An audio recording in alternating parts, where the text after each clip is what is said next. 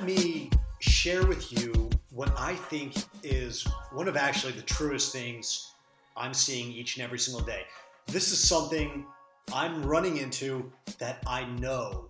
I know for a fact other people are seeing this. And here's the thing, I feel like this is important to me and I want to talk about this because I'm actually trying to live in such a way that I'm being true to this ethos. And it's that the world desperately needs creative people. The world desperately needs passionate people.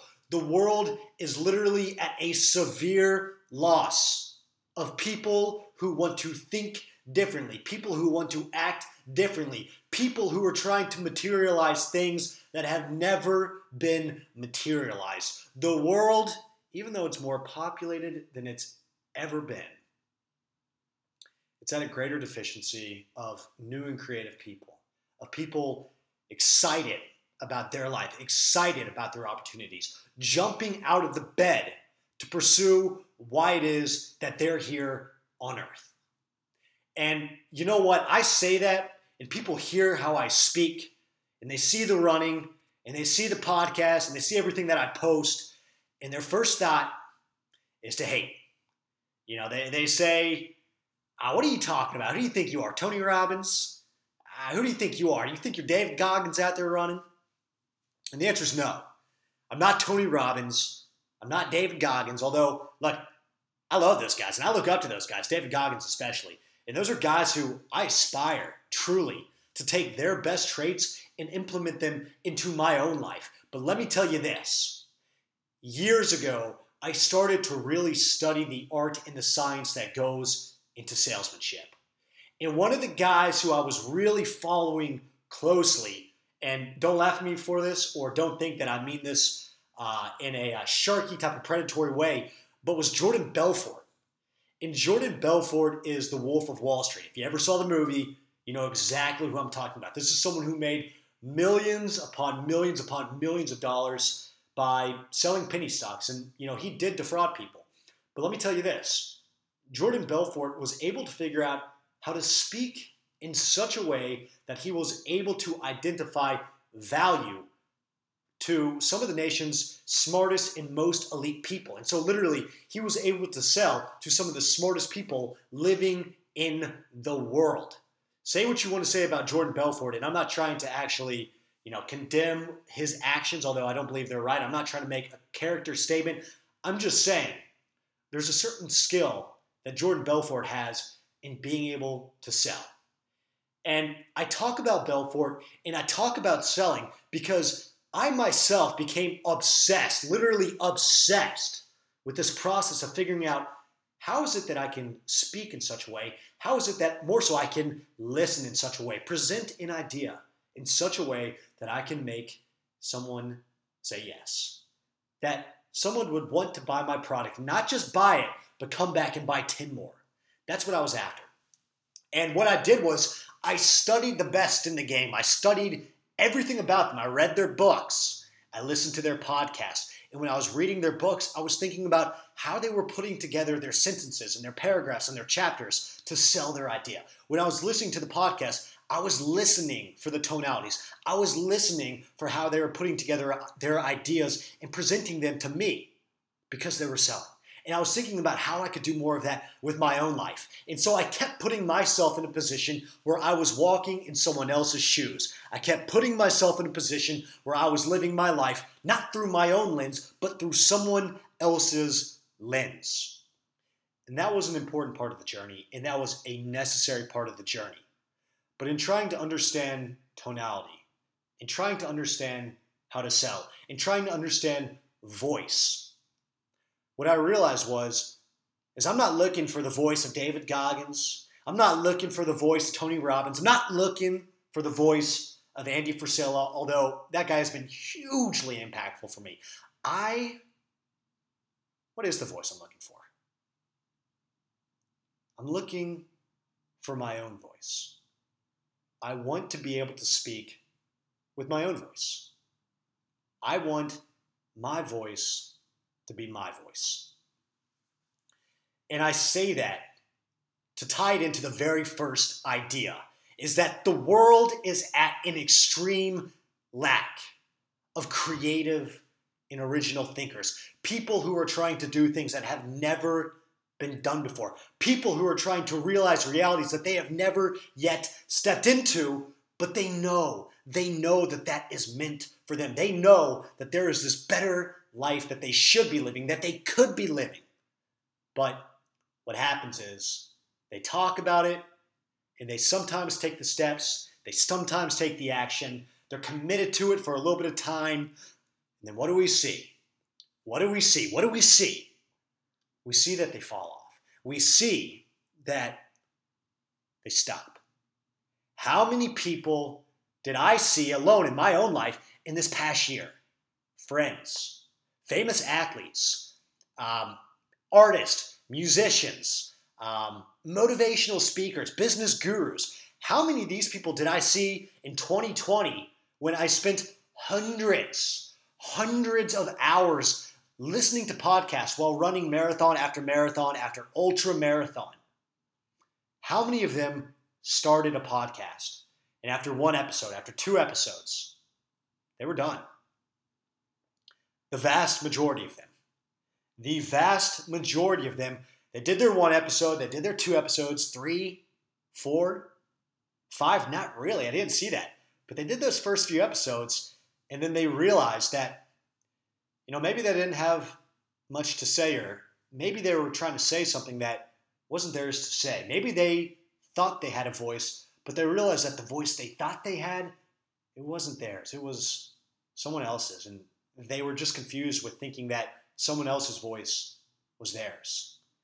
And so they were back at that finish point, but really the starting point of asking themselves that question once more, that fabled, lifelong old question of who am I?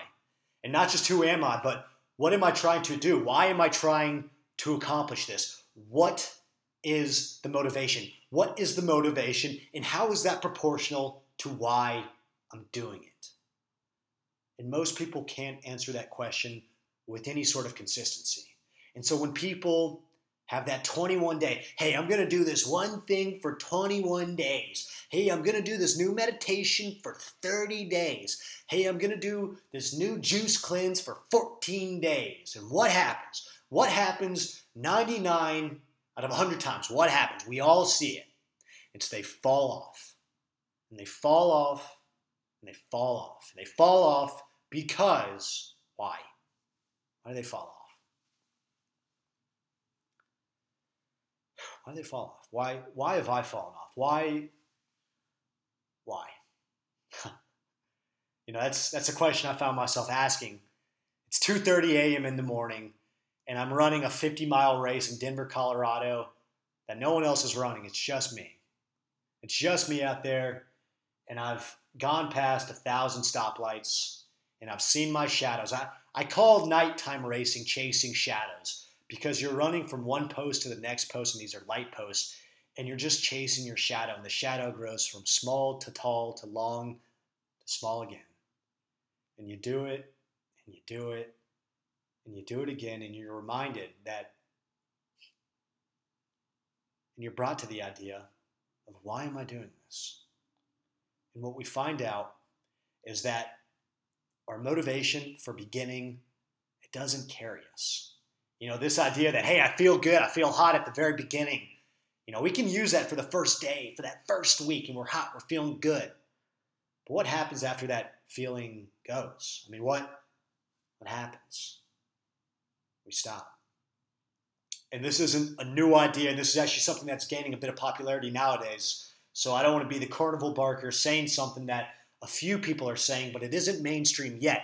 And if you're listening to this right now, I promise you that this is going to be one of the big ideas. The motivation, if you're counting on it to carry you, good luck. It will never carry you. I think about motivation as the cherry to the cake. And the cake itself is the work. And here's the thing. Do you enjoy eating cake? You got to say yes. You got to say yes. I love to eat cake. Cake tastes great. I love chocolate cake, vanilla cake, I don't know, freaking whatever cake out there. We like cake. Why is that? Because it's sweet, it tastes good, it gives us the head rush. That's why we like cake. But people, and I'm guilty of this too in certain privations, in certain aspects of my life, and I'm trying to work through it. But the work is the cake. And, it's such a cliched thing to talk about. You got to fall in love with the process. You've got to fall in love with the work. Let me tell you this. Friday night, this past Friday night, I was so proud and I was so happy with this experience I had. But I drove down to Galveston, Texas from Houston, Texas. And I'm driving down there. It's 8 o'clock at night when I finally make it. And I park my sedan on the beach. And I have this thought in my mind that I'm going to try to run a marathon. And I have this thought in my mind that, well, let's just start with a half marathon. And then I also have this thought in my mind that I'm going to try to do more than a marathon. I'm going to go try to put down 30 miles. And I'm kind of laughing to myself throughout this run thinking that I'm going to try to do this because I don't even have a water bottle with me. I don't have more than 16.9 fluid ounces of water with me. The only place that I have 16.9 fluid ounces of water is in my sedan. And I can't run with the car in my back. And I'm not going to run with this water bottle just because that's not what I'm trying to do right now. And so I run that first 14 miles and it was beautiful. Around 13 miles, I'm putting down a great pace. So I'm on track to qualify for Boston. To be on track to qualify for Boston is a sub 3-hour marathon. Of the people that race competitively, it is 1% of 1% of people that are able to qualify for Boston. So that is giving you an idea of the elite level at which I am running. I don't say that as a brag. I say that just to let you know I've dedicated every single aspect, all of my thoughts, my energies, not to quite say the running, but to dedicating my thoughts to God. And in doing such, I'm able to run the ultra. And so I'm 14 miles in, and my legs at this point in my lower back, they're on fire. They're literally on fire. They're burning. And I'm laughing to myself because I know I've got 12.2 more miles to get to 26.2 miles, a marathon. And I've got 16 miles to go to my goal. And so imagine having run 14 miles, you've already done a half marathon, and you're in pain and you're hurting.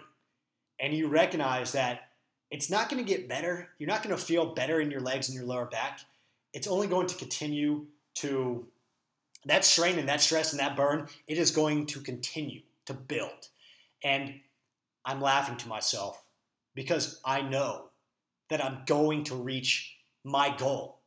I know for a fact that this pain I am feeling, I am going to use to propel me through this finish line. And that's exactly what I did. 17 miles. For 17 miles, my body was on fire. For 17 miles, my legs, my lower legs, my upper legs, my lower back is on fire. I am cramping. I don't even have more than a water bottle. I don't even have that. I don't have any motivation. I don't have that. I don't have a headlight. It's dark out. I don't have this idea that there's people cheering me on. I don't have that. What I have is this idea in my head that if I'm able to use what I have, this pain, this strange pain, to propel me forward, then I can quite literally take any input that's given to me. It doesn't matter what the input is. It doesn't matter if it's pain. It doesn't matter if it hurts. It doesn't matter. I'm going to be able to take that input and I'm going to be able to turn that into an ultra marathon. And this is an analogy. And you're waiting on motivation to feel better. And you're waiting on the day that you wake up and you feel different. And let me tell you this, if you're waiting for someone to put the fire under your ass, if you're waiting for you to put the fire under your ass, the day is never going to come. You're never going to get to that place. You know how you build a fire? Do you know how you do it? You take One incredibly small, fine piece of wood, a shaving, and you add to it. You take a match to it, and you add to it. And it's this real delicate thing at the very beginning to get the fire going. It's really delicate. You got to be real precise with it. You got to be real careful. You got to blow on it the right way. You got to treat it the right way. You got to add the right tinder to it at the right time so that the flame takes. Everyone knows what a bonfire looks like. It has all of this energy that's emanating off of it. But the bonfire begins with just one match. And that one match goes onto a pile of tinder, a tinder pile. And then you build out that tinder pile into small pieces of twigs, into larger twigs, into incredibly small pieces of sticks, into bigger sticks, into tree limbs, into tree boughs, and then into the actual body of the tree. That's how you build a bonfire. People want to be on fire. People want to be the bonfire, but they don't understand and they haven't connected that the way that you become a bonfire, the way that you set yourself on fire, because let me tell you, that's what you want. You look to people that have creative imagination. You look to people that are out there in the world actually doing things. You look to people that are inspiring. You look to people who are overcoming obstacles, overcoming circumstances. You look to those people and you admire them.